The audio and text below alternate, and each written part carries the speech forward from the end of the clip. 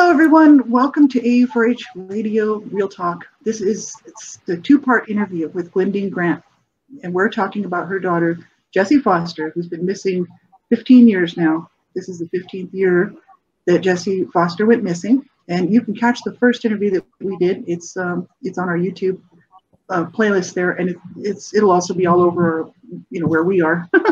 So it'll be out there everywhere, even as a podcast. But this second part of the interview is we're just so glad that Glendine can do this with us here today. And it's just, this is so tragic. It really is for anybody who's going through this kind of stuff. 15 years to not know where your daughter is. And so we care very much, and we're glad to be able to do this show with Glendine and, just talk about the disappearance and then what happened after. And so if you didn't see the first interview, you can go grab that later. And otherwise, we just welcome you here, and we're glad to be here. Hi, Glendine.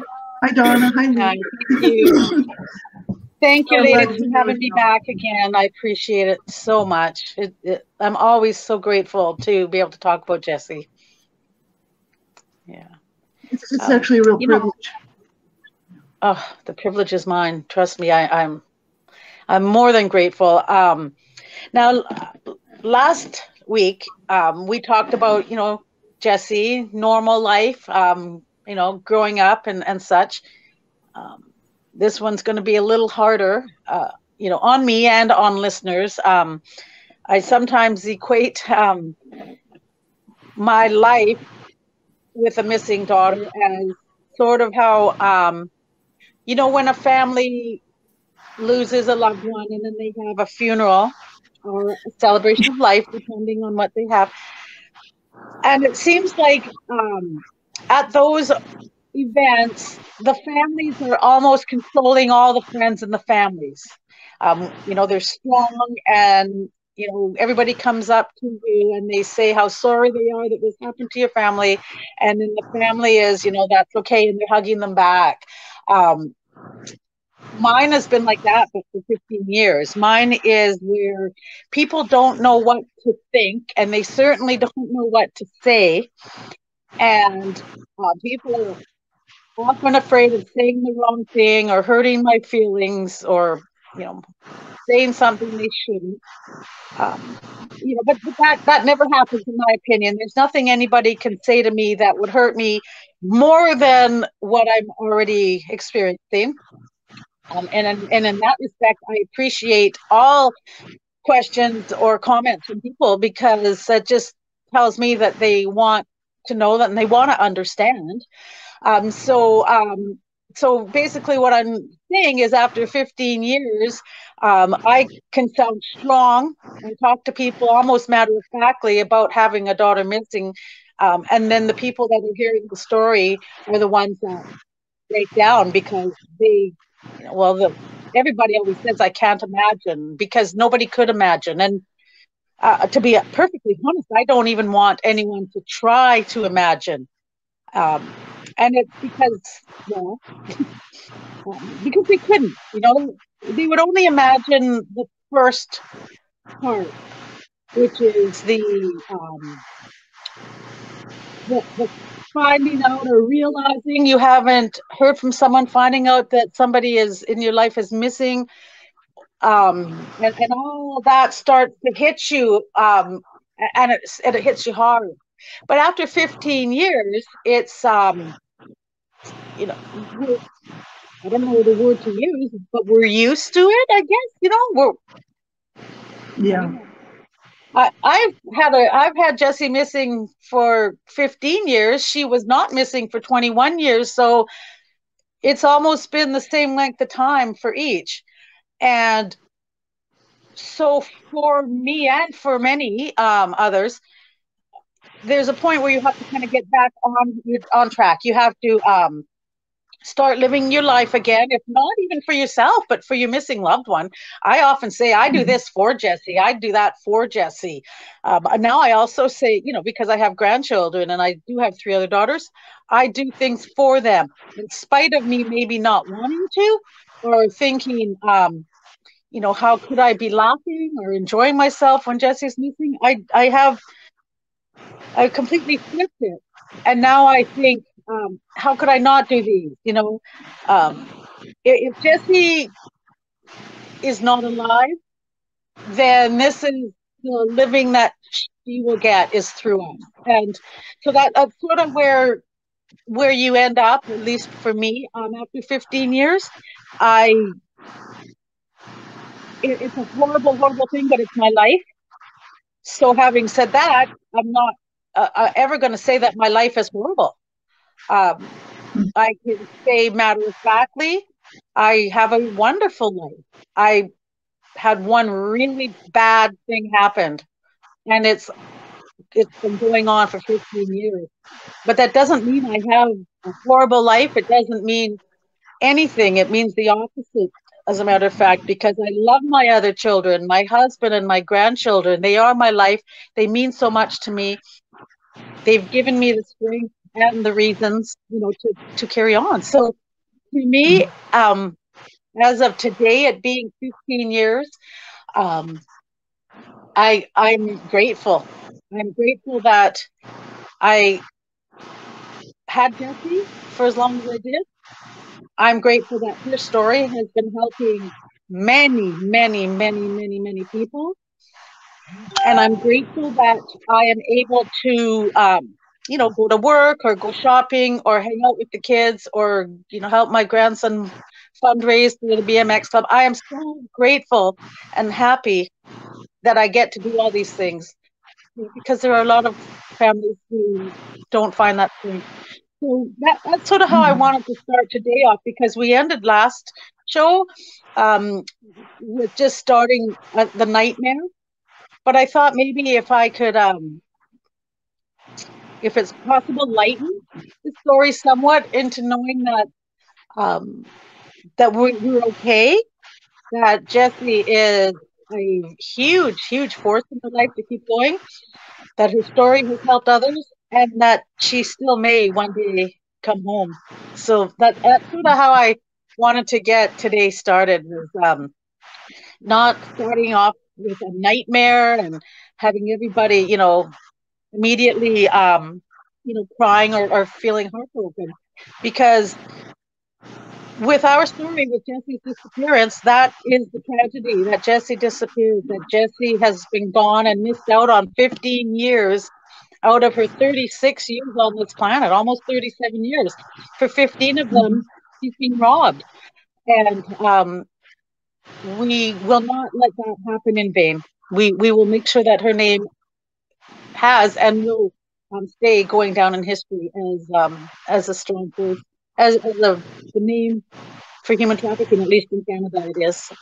So that's where that's what I wanted to start off with. And now, thank you for letting me. That's awesome. Well, you know, and I think that's the best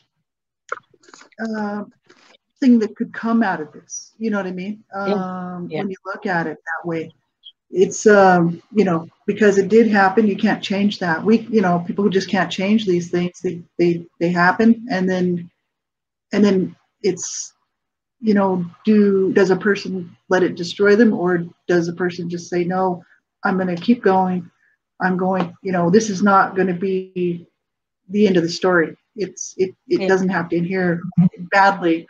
You know, and that's kind of, you know, I appreciate that. And I think that's a good way to live life, and because life is hard and bad things do happen. And, you know, they do. It's a shame, but they do. And so many people then are left having to make these choices. Okay, am I going to let this destroy me, or am I going to learn to live with this and then use it for good? And I think that's really awesome, because that's honoring Jessie, first of all, and all. Very much. You know, yeah, it really is, and I think that's just awesome. It's tough. I know we were going to talk. It's up to you. We can talk about whatever you want to. We were talking about discussing the sort of what happened with the investigation, and is it still going on, and what's being done, you know, if there is anything being done now, sort of thing, and just to catch people up. Yeah. And then, Definitely. yeah, and then we thought if you'd like, you could tell us a little bit about MATH, Mothers Against Trafficked Humans, and your work you've been doing there, and Okay, perfect. Yes. Well, when Jessie was first taken to Las Vegas, which we touched on the last show, it was 2 weeks exactly before her 21st birthday. So we just thought she was going to stick around and, against my better judgment, but stick around and celebrate her 21st birthday in Las Vegas. It's something that, many people like to do, Canadians and Americans. They want to go somewhere special for that 21st birthday. And, but over time, as different excuses for her wanting to stay came up, and then the time frame that went by, she was there from May 13th until Christmas. She came home, just in the beginning of December or the late November of 2005. And so we think that there was a couple of reasons for that Jessie they knew, because Jessie told them that if I don't come home, because we didn't go there in September, there was the excuse of her falling and breaking her jaw, so they never came in September. And if she didn't come back in Christmas, then it was going to really pique our interest to find out what exactly is going on down there. So when she did come back, she visited us here in Kamloops, went to Calgary, saw her dad and her stepfamily, came back, and actually spent Christmas Eve and Christmas Day with us. But we didn't know that she was already being trafficked. We didn't know that she had already been arrested twice, and there was a total of 5 charges for solicitation of prostitution. So, our thinking is, she's not going to go back. She's too, they fight all the time. She's gotten away from him and everything will be fine. But then on Christmas morning, when we woke up, and our plans were to go up to my dad's house, have Christmas dinner there like we always did, she told us that she had to be on a flight at noon heading back to go to Las Vegas, which was not something she told us prior. It was not something that we discussed, or, how are we going to get her out there, or who's going to drive, or anything, which I believe would be a normal conversation when somebody was there visiting, planning on leaving. So the fact that it came up quickly and that she was gone within a few hours of telling us was one of the things that came to my mind immediately when we first realized she was missing 3 months later. Because as I started learning about human trafficking, the control that they have over the women and the men and the children is that you do what we say, and you do it now, and you do it when we say, so that the consequences aren't going to happen. I believe that those consequences would be, if you don't come back, we'll get somebody else, one of your friends, one of your sisters, we'll hurt your mom. There's a lot of things that they threaten them with. And because of that, she did leave. Because today I woke up this morning at about 2:00, knowing full well that I was closing in on the 3:00 hour of a very traumatic phone call I had on the 29th of March, 2006. I'll tell you about. I just want to say, so until that day, after Jessie went home, we talked to her every day. I would talk to her, every few days. Her sister would talk to her every few days. Her stepmom, one of her other sisters. But between us all, there was rarely a day that went by that somebody didn't talk to Jessie. And I sometimes think I talked to her more than I talked to other kids who might have been in, my daughter in Calgary or the other kids in Kamloops. I don't know why it went that way, but it did.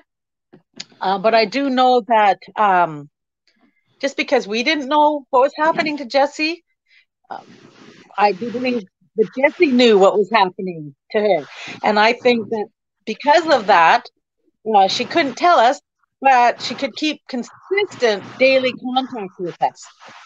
Mm-hmm. And knowing that if that contact broke, and broke suddenly with no explanation that it would make us understand. I told you before how we used to watch a lot of crime shows, and we just have the brain that kind of goes there, like, what would happen if nobody called one day. And because of all that, we did realize immediately that Jessie was missing. We knew, when nobody heard from her on the 29th, even though messages were left for her, by the 30th, I was getting calls, from other sisters saying, Jessie's not returning my call. And now I put that together with what happened to me. It was, now back in 2006, I worked at a place called Converges. I did technical support for an internet service. We're in Canada, but the internet service was for an American company. And so my shift was 5 a.m. to 1:30 p.m. I got up at 3. I have always had a busy, large household, and I would get up at 3 and I'd give myself an hour of just nobody else around, have the place, to myself, so to speak, for that hour. Then I'd get ready for work. Sometimes during that hour, when I was just relaxing or doing whatever, Jessie would call me. Las Vegas has the same time zone as British Columbia, so it was also 3 o'clock for her. And we always laugh because when we were talking, I'd say today and she'd say tonight, because I was already up for work for the next morning. He was still awake from the night before. So we kind of like had that little bit of difference, but we talked often. And most often it was at 3 o'clock in the morning. And so on the 29th of March, 2006, my phone rang, and I answered it. And before I did, I glanced at the call display, and I noticed it was a 702 number, but not a number I'd ever seen Jessie call from before. But I knew the 702 number was Las Vegas. So I answered the phone going, "Hey, Jess, how's it going?" And all I could hear was kind of a muffled noise. To be honest, it sounded like a hand over a mouth and someone crawling to pool like that. So it was very muffled. Mm-hmm. And then it clicked. And I thought, well, that was kind of weird, right? Then it rang again and I answered it. And I'm like, "Jessie?" And then there was no one there again talking. I could hear kind of muffled noise. This time the muffled almost sounded screaming, like a scream, like instead of someone talking like that, it was more like a like that. Mm-hmm. And so I'm like, "Jessie, what's wrong? What's wrong?" And I'm yelling into the phone and caused my husband to stir, and he realized that I'm on the phone and I'm yelling. And then the phone clicks again. And then it rings a third time. And this time I answered it, and I was so terrified that I was almost angry that if Jessie was in trouble, why does she keep calling me in Canada? She needs to call the police. She needs to call somebody there that can help her. I'm thinking, what can I do? So when I answered the phone, I'm like, "Jessie, what's wrong? Call the police. I can't help you. I don't know what's going on. I just can hear you screaming." And then it clicked off again. And by this time, I was absolutely beside myself. My husband was awake. I don't know how I didn't wake up anyone else in the house, but so he's consoling me. I called in and I didn't go to work because I thought I just heard my daughter being kidnapped. Mm-hmm. And then, excuse me.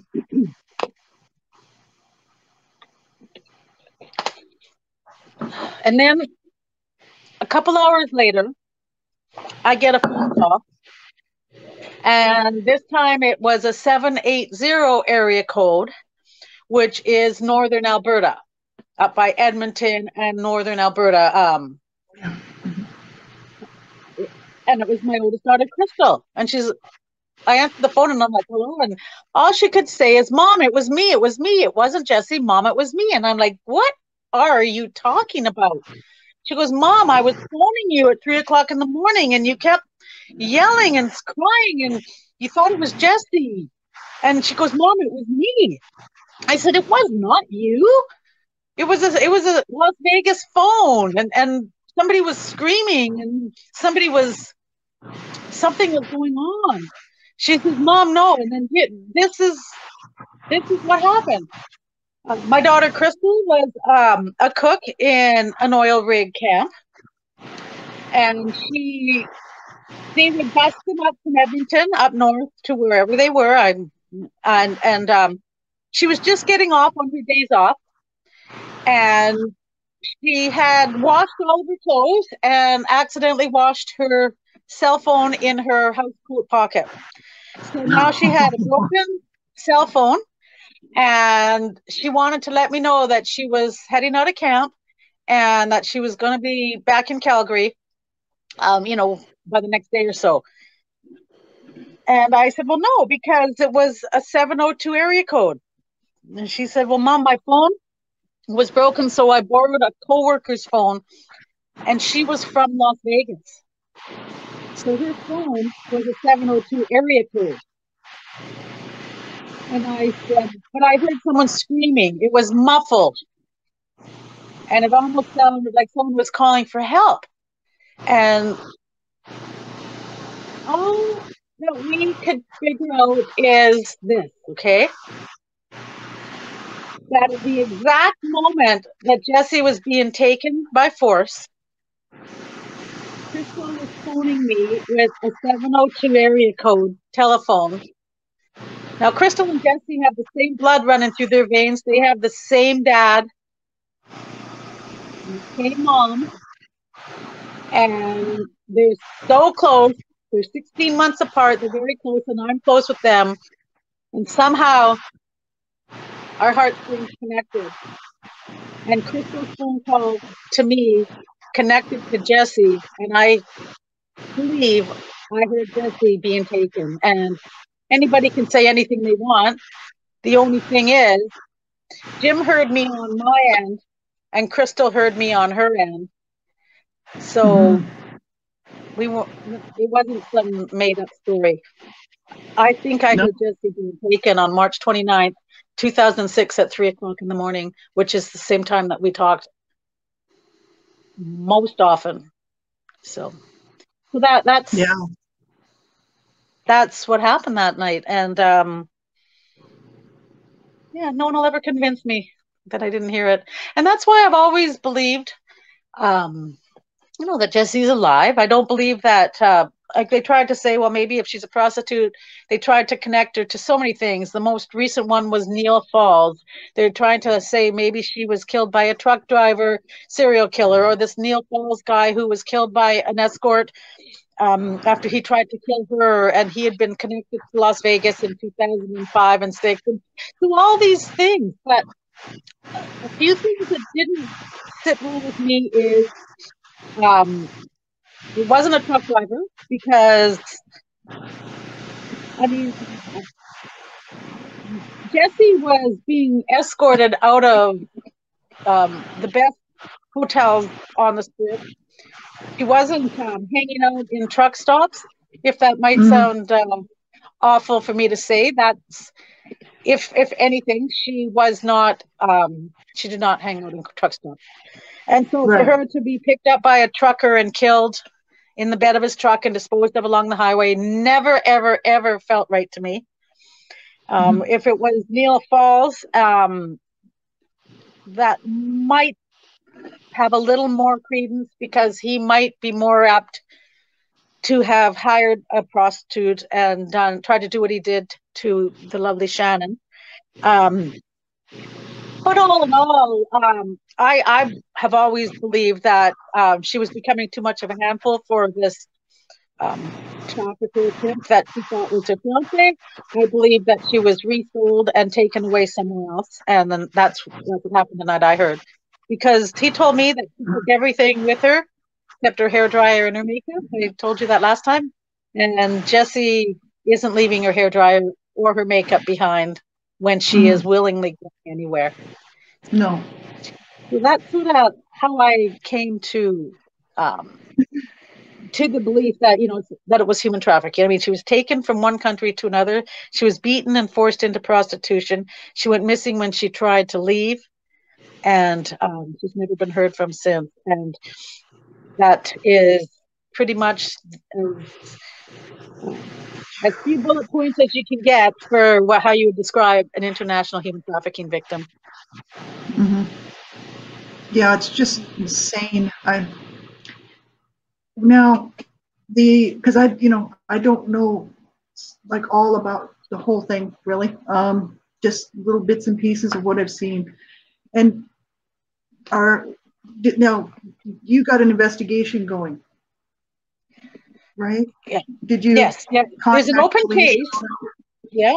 But the police have never really been, forthright or helpful with us. Sometimes I'll watch, 48 Hours or all those other times, true crime shows, and I get so touched by the police officers that want to help, that promise the families, I'm going to solve this.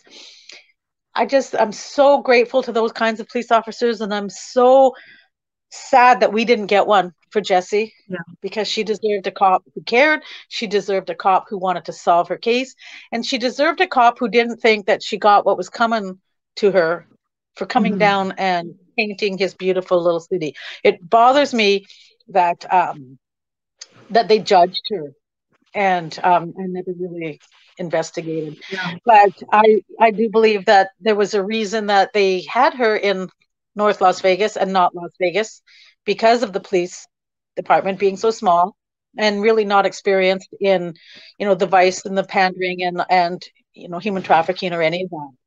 They didn't even have an actual missing persons officer. He was the homicide robbery cop. So, they wore many hats, but in my opinion, they didn't have enough experience with the missing person. Cases. To even handle it like a missing person case. Yeah, and even believe that she went missing without meaning to. He says, he said she'll probably turn up on a beach somewhere, or that's a big desert out there. She'll turn up someday. Meaning that, they'll find her body. That's it. She's either away somewhere or she's dead and buried, and and she'll turn up. Not that they'll find her. She'll turn up one day. Yeah, so it's heartbreaking because, I want more for people I don't know, let alone my own daughter. What do you think I want for my own daughter? I want them to go full out. I know it's not going to happen, but at least give her the respect she needs as a human being.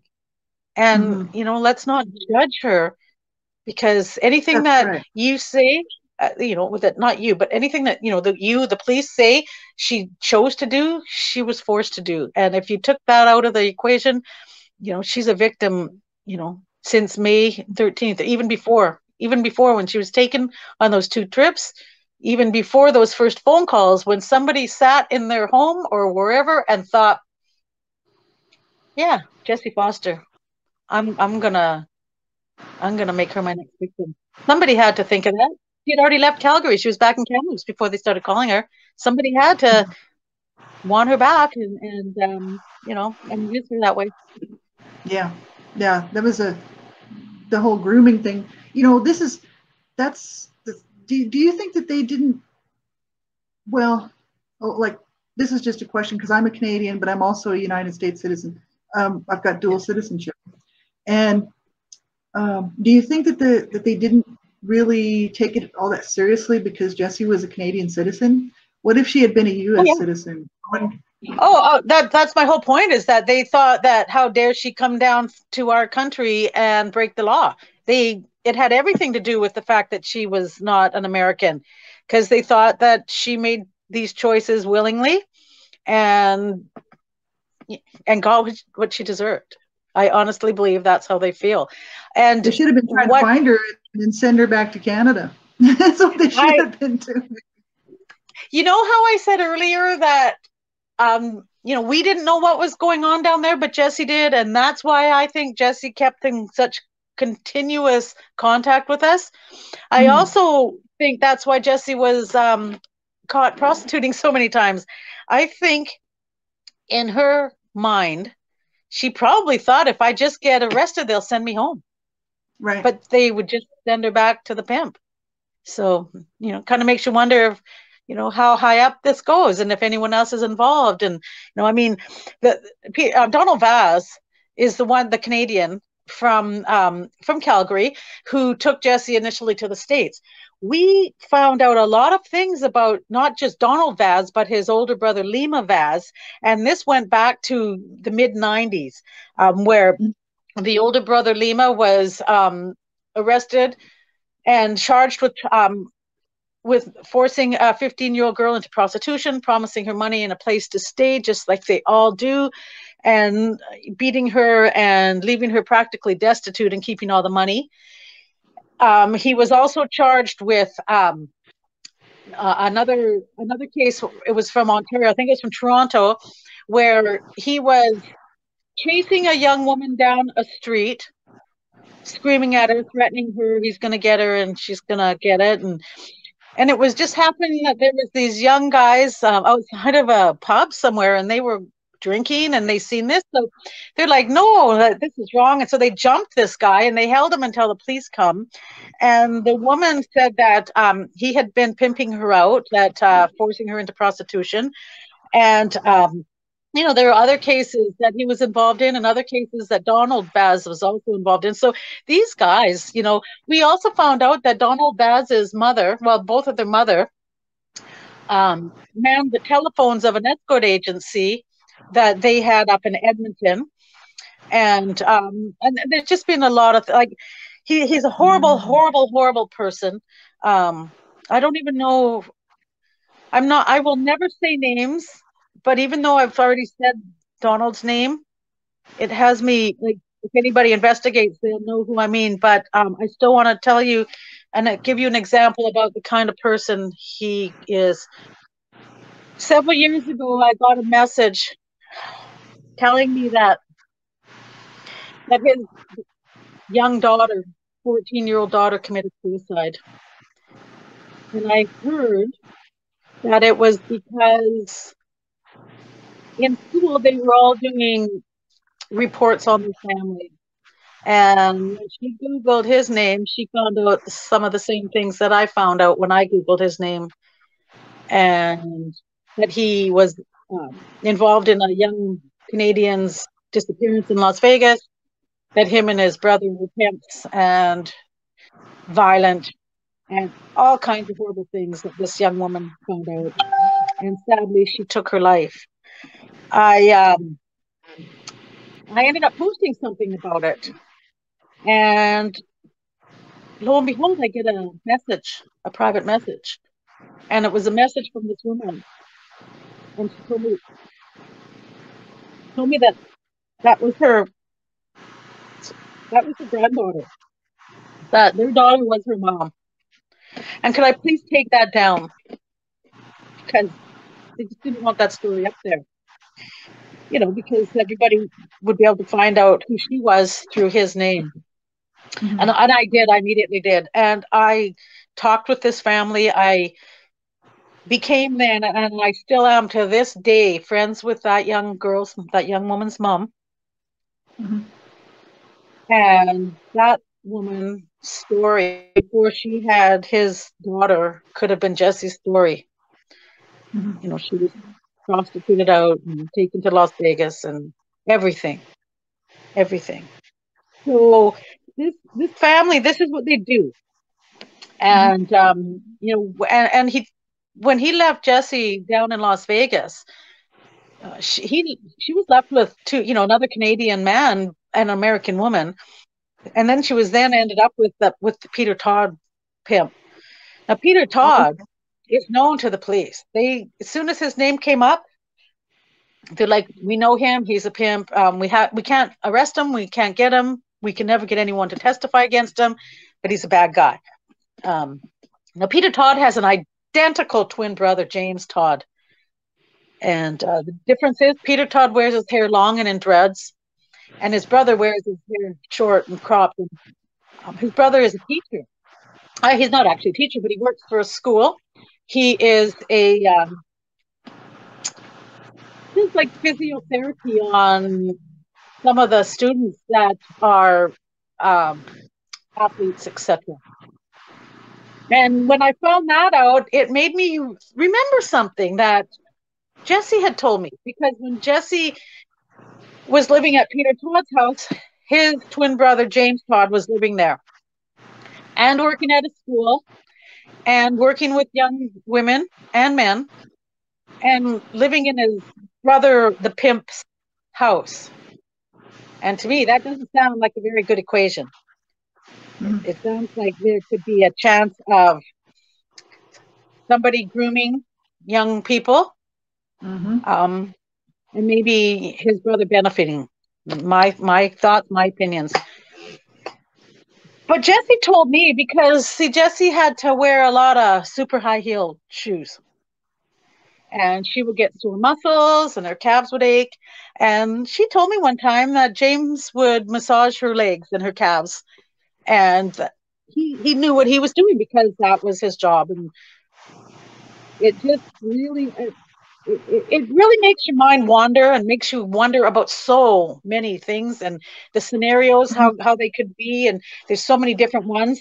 But I'll tell you, this is leading up to after Jesse went missing, and a Calgary newspaper tried to interview James Todd. James Todd said he didn't really know Jesse, never lived in the house, and had nothing to do with her, never ever spent time with her. But I knew that they did, because Jesse had told me that he had physically massaged her legs, mostly her calves, but he had physically massaged her. He knew Jesse. He knew that his brother's a pimp. He lived with them, and he worked at the school board in Las Vegas, in Clark County. I don't know what school, but that's a pretty scary scenario, if you ask me. These are all my opinions, obviously, and many, many, many others. But they can bring it on if they want. If they want to question me as to why I would mention them and bring this up, bring it on, because I have some questions for them of my own. Like when was the last time you saw Jesse and what happened, etc. So since this is why I say things, I like to say their names, because I would love for them to sue me and take me to court. I would love for somebody to try and get me for slander, defamation of character, libel, anything. Bring it on. Bring it on. I'm pretty sure that's one of the reasons they made GoFundMe, so that we could fight something like this if it happened, because I would go to the top. I would not. Those are the things that I hope for, to get them to so pissed off at me that they want to, bring me down. I've been told many times, a lot of people say, why, you kind of got a big mouth, aren't you nervous? No, not at all. I was told a long time ago that when you're fighting this kind of a fight, they don't want to bring down someone whose mouth is so big, because it just causes more attention. I've said it many times. If they want to come and get Jesse's mom, I'm right here. You know where I am. Come and get me. But they won't, because that will just prove that there is something fishy with Jesse's story. So that's right. Yeah, so I can act tough all I want. That's right. I'm not. Well, it's just, the issue is you that would just cause more attention and hopefully find the guilty party, right? Exactly. And that's all I want. There you go. No, truth is truth, and I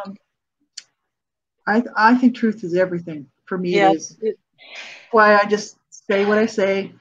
It does, I'm not out to hurt people. I'm out to cause positive social change. But I also think that truth is very important if we're going to get to the bottom of this stuff. And obviously, people say this hurt, it does hurt, but that's a good thing. A truthful hurt is not a bad thing. It's an eye opener. If you've done something wrong and you're admitting it, you're releasing so much from your heart and your soul. You're giving your mind some rest. It's those those 3 o'clock moments, where you wake up and there's no one there but you and your mind, and sometimes it can be racing. So without truth, sometimes there's no peace. And so I really hope that they have no peace. Yeah. No, they won't. Right. That's the issue. They think they do, but they won't. And the thing is you know, this stuff, like this is happening, you know, all the time. And Yes. I was talking to Donna. I mean, it could have been me. It could have been anybody, you know, And this sort of stuff happens. And it's, where is the, like, why are they not pursuing this like they should have? I know, you know, I was reading some of the information. They were saying that the police checked out the house. They didn't find anything wrong. They didn't find anything. Is that well, what let it me was? ask you a question, ladies. If I came to your house and I'm saying to you, I think that there might have been a crime happening, or at least somebody is saying a crime happened. We don't really think that it did, but you know, they're saying, yeah, you know, go look. And then the guy's like, yeah, silly, crazy Canadian woman, come on in and take a look. They look and they look and they look and they leave. What kind of investigation is that? They did not look behind any appliances or pull up the rugs or turn over a mattress or see if there was, you know, anything blood cleaned up or anything, you know, luminol, anything. Mm-hmm. They should have been looking for blood spatter. Yep. They should have been looking for the blood that dripped behind the radiator, all the things that when somebody cleans up a crime scene might overlook. And that includes Jesse's hairdryer and makeup. He overlooked that. He did not think that was going to be his kick in the ass, because as soon as he told me that those items, everything was gone but those items, I said, call the police. And I think he has regretted those words to me ever since. But the bottom line is, the cops say they investigated him. They didn't. They say they investigated the house. They didn't at all. Mm-hmm. It's crazy. Yeah, that's frustrating. Absolutely. It is. It should have been done immediately. You think that when a person is considered to be missing because no one's heard from them, you know, even whatever, same day, 24 hours. I mean, it doesn't matter if it's an adult, right, or a child, that there would be something done. You know what I mean? Some real investigation. That's why we're especially an international case. Yeah. This is like somebody from another country that went missing. We know how they are when their residents go missing, their citizens go missing in other countries. I've seen it. I've seen, you know, true murders where people were, you know, taken down to Mexico and killed, and they didn't stop until they got answers. Well, this is us now. What about us? We have also got the same, we want the same results that you do. That's right. It's just crazy. And I don't know. I sit there and I think, because you have all the information. You know what I mean? I wish I did. You know, I really, it makes me want to go investigate. You know what I mean? Yeah, all people.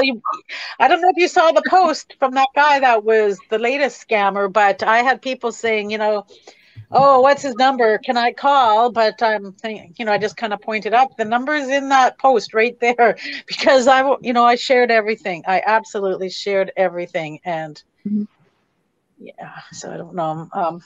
But I'm not sure if there's anything specific that you wanted to ask me, because I know that we're getting close to. I have a question for you, Glendine.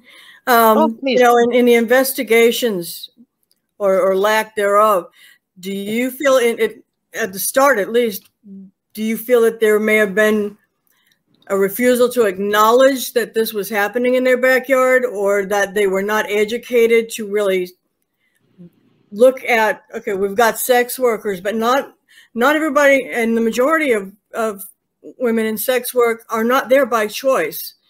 And is that something that you believe that may be another reason that they just didn't want to look? They're not educated on human trafficking, on what to look for, or were they just maybe turning a blind eye and they saw some of this stuff? I mean, in a lot of places, there was not a lot of education and awareness about human trafficking. But since Jesse's case, you have brought a lot of that information forward.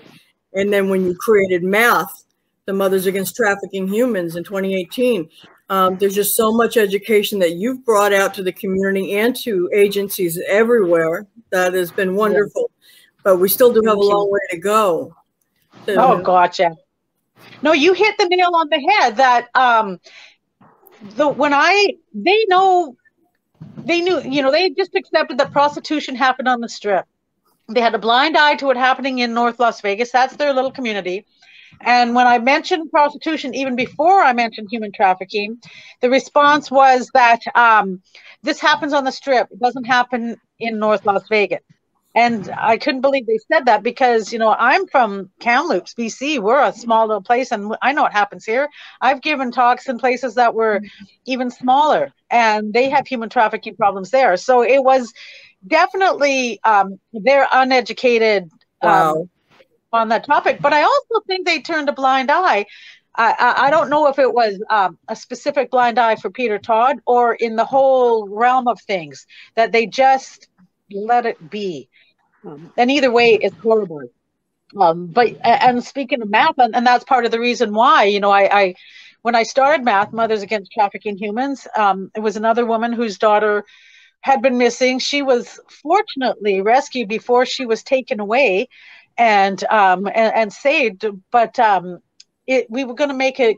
You know, I started in Canada and she started down there. She got really ill, so I started it. It was actually in 2010. It was February 18th, 2010. And so Mothers Against Trafficking Humans, I looked at Mothers Against Drunk Drivers, and I'm thinking sometimes it takes the moms, you know, like everybody knows that we're the ones that kiss the boo-boos better, and we're the ones that, you know, try to fix things, but we're also pretty strong. And for example, my best friend's son broke his arm as she's rushing him out the front door to take him up to the hospital. Her husband's sitting out front with his mother-in-law, her mom, and he's like, "What's going on?" She's like, "James broke his arm. I'm taking him to the hospital." He holds up his arm and shows his dad, and it's literally just hanging. She gets up to the hospital. Next thing she knows, she looks over. There's her mom, and there's her husband being wheeled in on a stretcher. He passed out when he saw his son's broken arm that his mom was rushing into the hospital to fix. So, yes, moms might be the ones that kiss the boo-boos better, but sometimes we're also the strong ones because, you know, the dads, they protect us from all kinds of things, but sometimes it's just a little too shocking. Now, that's the cutest story, and it's as true as the day is long. She looked up, and there was her husband being wheeled in on a stretcher after he passed out. He's 6'3". Her mom's 4'11". She had to call an ambulance. She couldn't do nothing. But anyway, so that's sort of why I thought, you know, Mothers Against Drunk Drivers changed how the world, not just, you know, our country and your country, but changed the world as how we look about drunk driving and drinking and driving. Right. And it's changed immensely. Took a long time. So now 11 years in on Mothers Against Trafficking Humans, you know, like Lee said, not a lot of people knew about human trafficking in 2006 when Jessie went missing. I was almost, you know, like, okay, you know, kind of brushed off by some people because of it. But I was very fortunate to find a professor of law, an assistant professor of law here in Canada, Benjamin Perrin, and he was at the time Canada's leading expert on human trafficking. He probably still is. But his was you know, child trafficking, Cambodia, and the like. So when he started investigating and writing about human trafficking in Canada, he wrote a book called Invisible Chains, Canada's Underground World of Human Trafficking. And he was right in the middle of writing that book when I heard of him, and we talked, and Jessie ended up getting her own chapter in that book. I might have mentioned last time, but her chapter was called Love Bomb, because they love bombed Jessie. They didn't, you know, drug her up and stuff. They they tricked her into falling in love with somebody and got her that way, because there's many different forms that they can, you know. So when I first thought about, you know, Jessie being the human trafficking victim, and everything made sense as to the lead up to the, you know, by taking on those trips. I always do the air quotes because the trips were anything but a vacation. They were just, you know, the grooming. They were getting her trust. They were, you know, getting her excited by this, you know, lifestyle.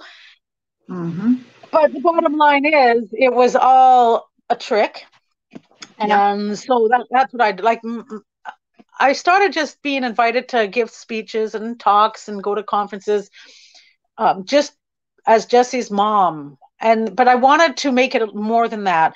So it was around then when I did start Math, and then I would start being invited under Math. And then that way, it wasn't just for me to talk about my daughter's story. It was other stories and other women and stories that have helped, you know, where Jessie's story helped others. You know, when I first started Math and I was going on one of my first trips, and I was thinking that this, my first trip under Math, and I was going down to, Ontario, and I thought that this was the reason for this trip, was for me to talk about Math. But after the trip was over, I realized that there was actually a different plan for me that day that God had, and I didn't even have to leave the airport in Kamloops. I did, but what happened was I was in the lineup waiting to board in Kamloops. It wasn't quite ready to board, so we had some time.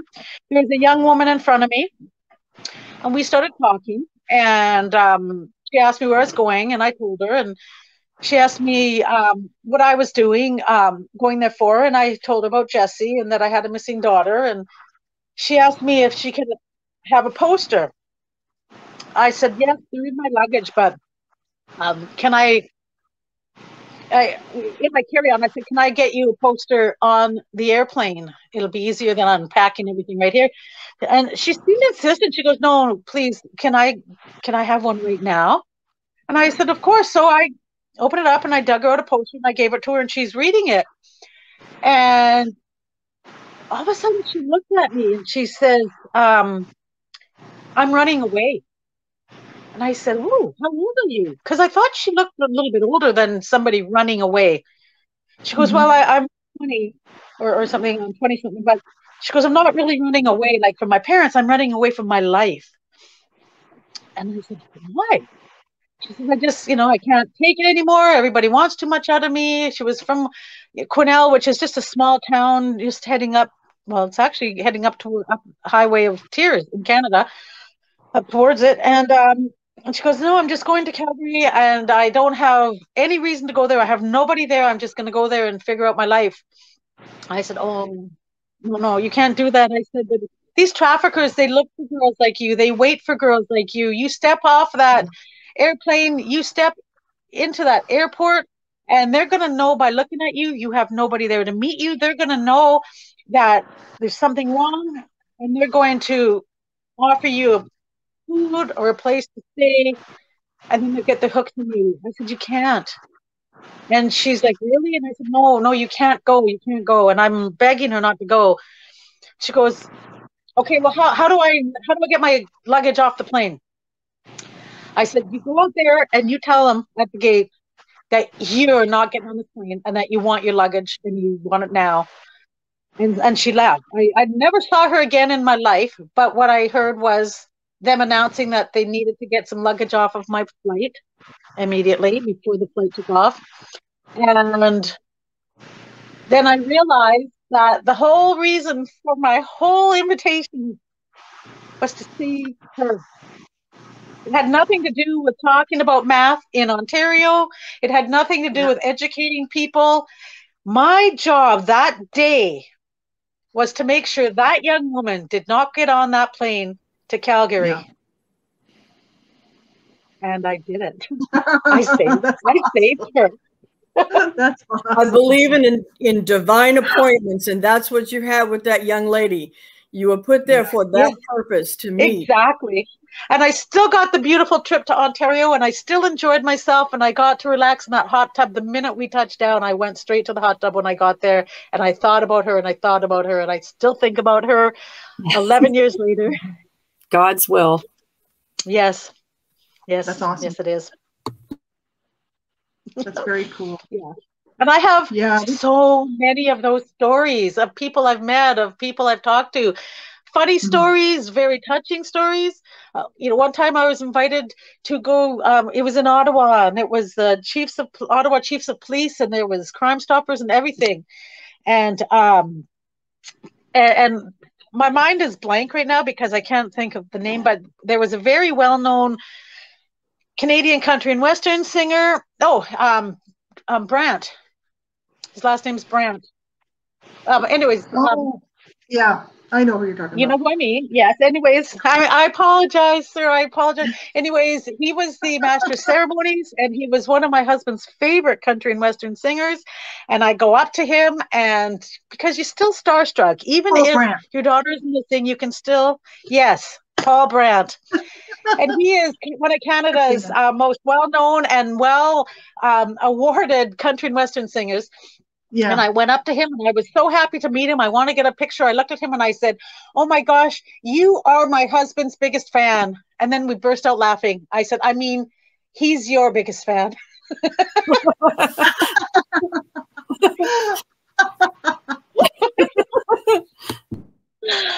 But right, those things happen, right? Those things, but we got a chuckle, and I got a picture, and it was wonderful. But and that's how things have been, right? I mean, it hasn't all been tragic. There's been a lot of learning, and there's been a lot of people being helped. But what was the biggest and the best thing for me was because as people who know me realize that I'm a silly person. I got a pretty good sense of humor. I can make my grandkids laugh. Oh my gosh, they can't get over how funny their grandma is. But when Jessie went missing, I lost that. I didn't think there was anything to laugh about anymore. I felt guilty if I found something to laugh about. And then one day I got my funny back, and I was so happy. I was so happy that I could be a smart aleck again, that I could make people laugh. I could make myself laugh. I laugh at me more than anybody. I think I'm the funniest person that I know. No, I'm just kidding. I'm kidding. Okay. But it was such a pleasure when the laughter did come back. When the joy started coming back, I could have joy in having my grandchildren around me, or just having grandchildren being born. My husband and I, we've been together since way back in the 1980s, but we ended up with not getting married until about 6 or 7 years ago. So yeah, life has still gone on, and it's been a good thing. Yes, it's been a good thing. Yes, that's awesome. I'm not sure, but I think Lee had one more question. Oh, please. That Lee did? Mm-hmm.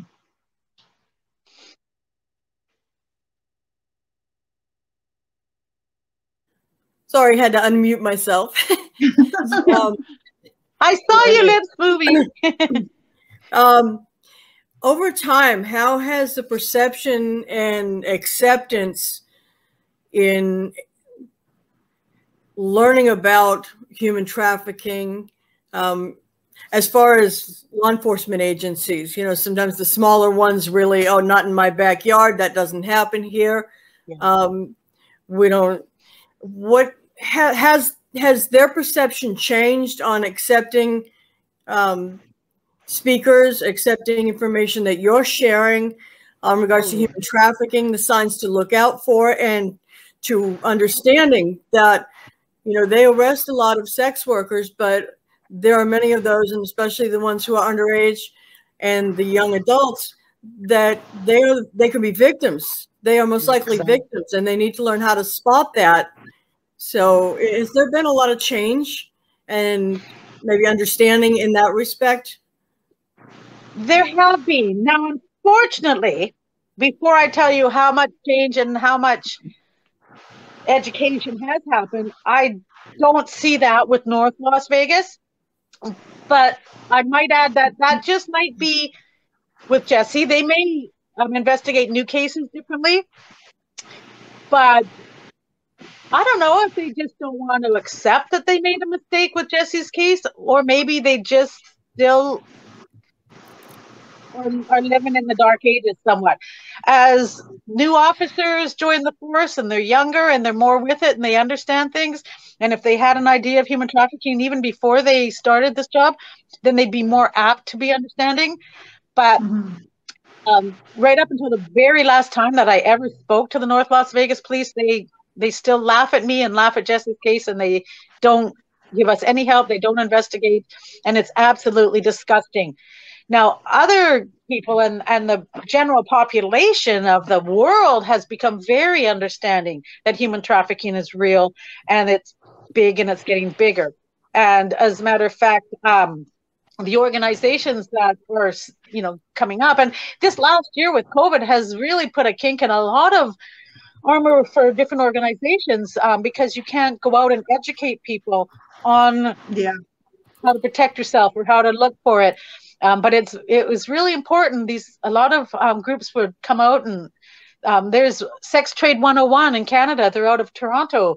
I'm very close friends with the two founders, and they educate. They talk to the UN on human trafficking. They, there's Tamia Nagy, who was brought over from Hungary and trafficked, and she educates the police in Ontario and tries to teach them how to spot and rescue human trafficking victims.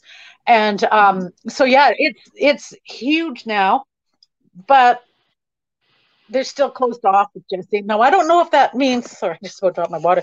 I don't know if that means they're all like that, or if it was just the older cops that were there when Jesse went missing. But they haven't had anybody call me up and say, I'm the new detective on this case, and I'm starting from ground zero, like it just happened today. It's never happened. And I don't expect it to. As far as North Las Vegas is concerned, I'm the lead detective on Jesse's case, and I have been since the beginning. Yeah. That is so sad when you think about it. It is very sad. Who am I in that realm? What am I? I told you guys what I did when Jesse went missing. I could get you back online if your internet went down. I knew how to troubleshoot your computer. I'm very literate when it comes to that. I can take care of people. Most people my age get their kids and their grandkids to help them with their computers. I help my kids and grandkids because they all know they don't need to bother because grandma knows. That's just me, though, right? Yeah, that's just me. You're just savvy. But I also learn as I go, which is why I know how to be a detective in my daughter's case. Just like I learned how to troubleshoot a computer or to get somebody back online, I know where to start when it comes to a missing person. I get a lot of people calling, asking me where, can I help this family? Can I help this mother? What can I do? What can I do? As far as help, all I can do is make recommendations.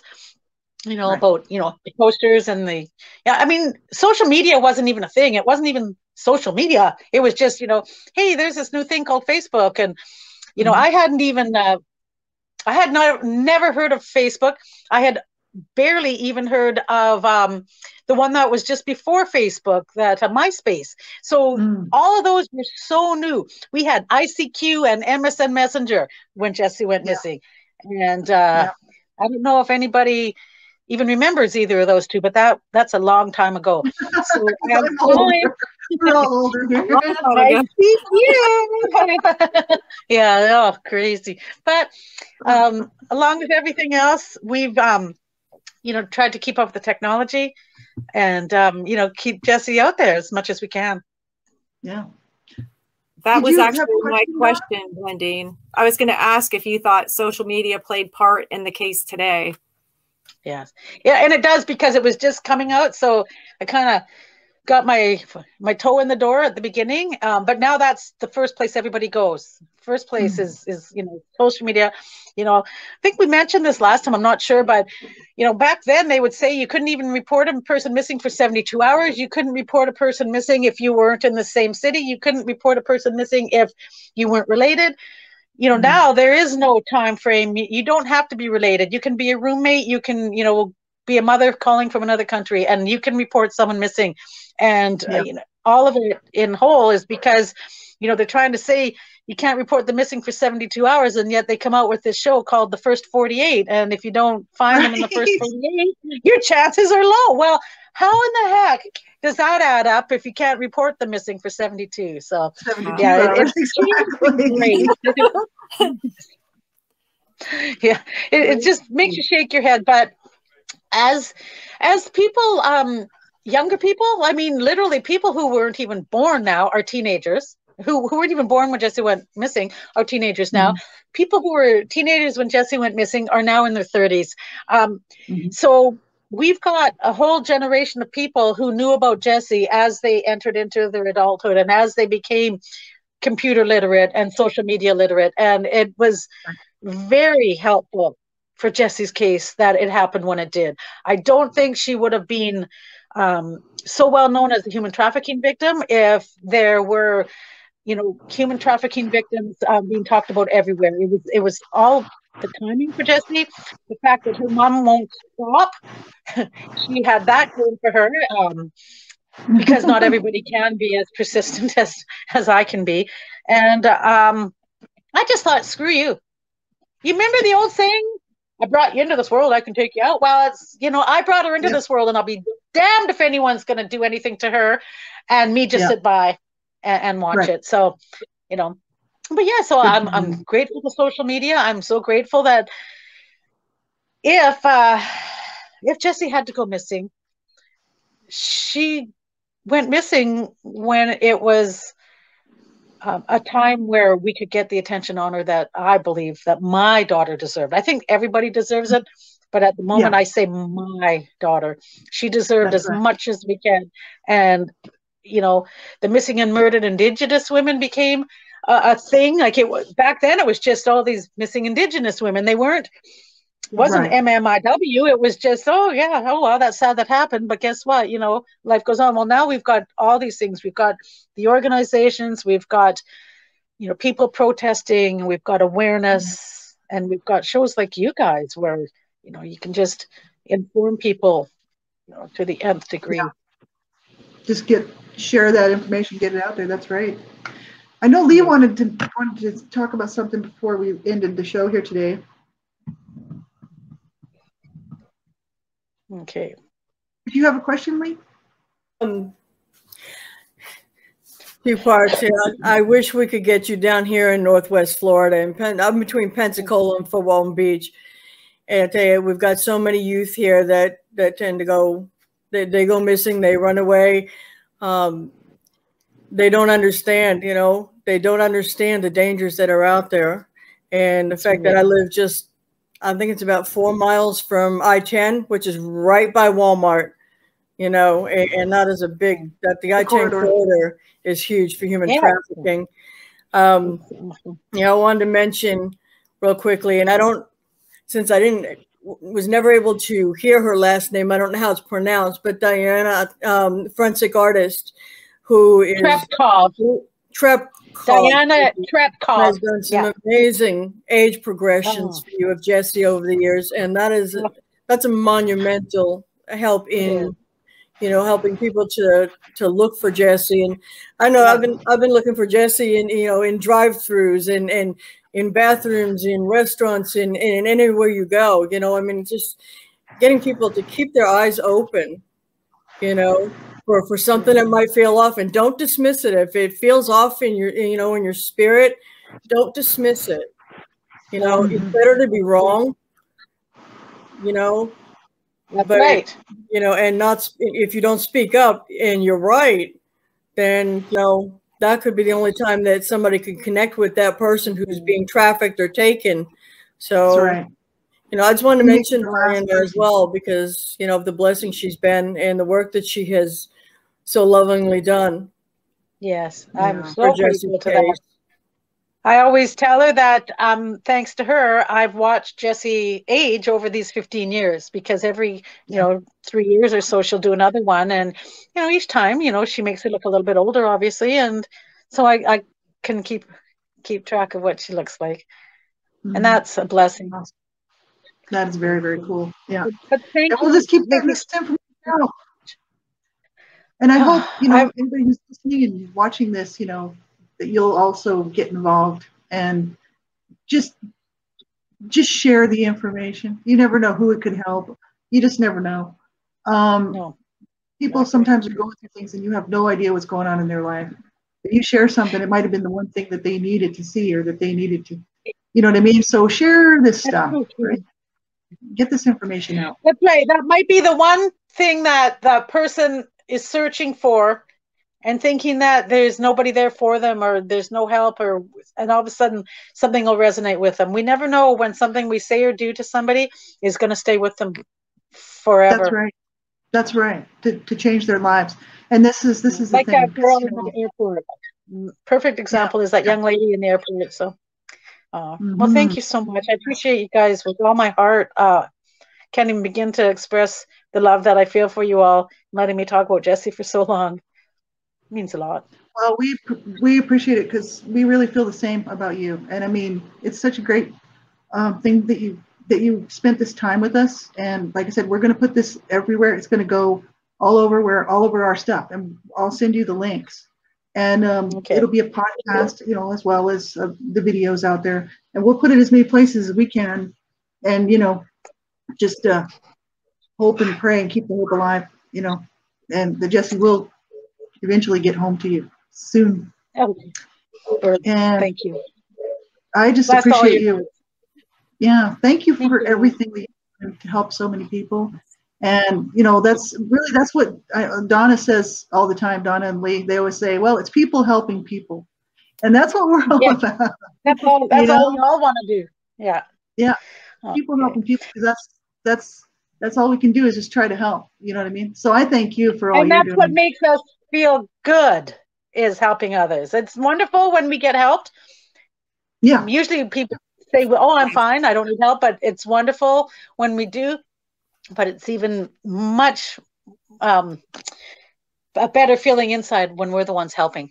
It is. Yeah, completely. That's right. So that's a good thing, right? So thank you, everybody. I appreciate it. I hope you have a wonderful afternoon, wonderful evening, and just take really good care of yourselves till the next time. Thanks, everybody. Thanks, good night. Bye-bye. Bye-bye. Bye-bye.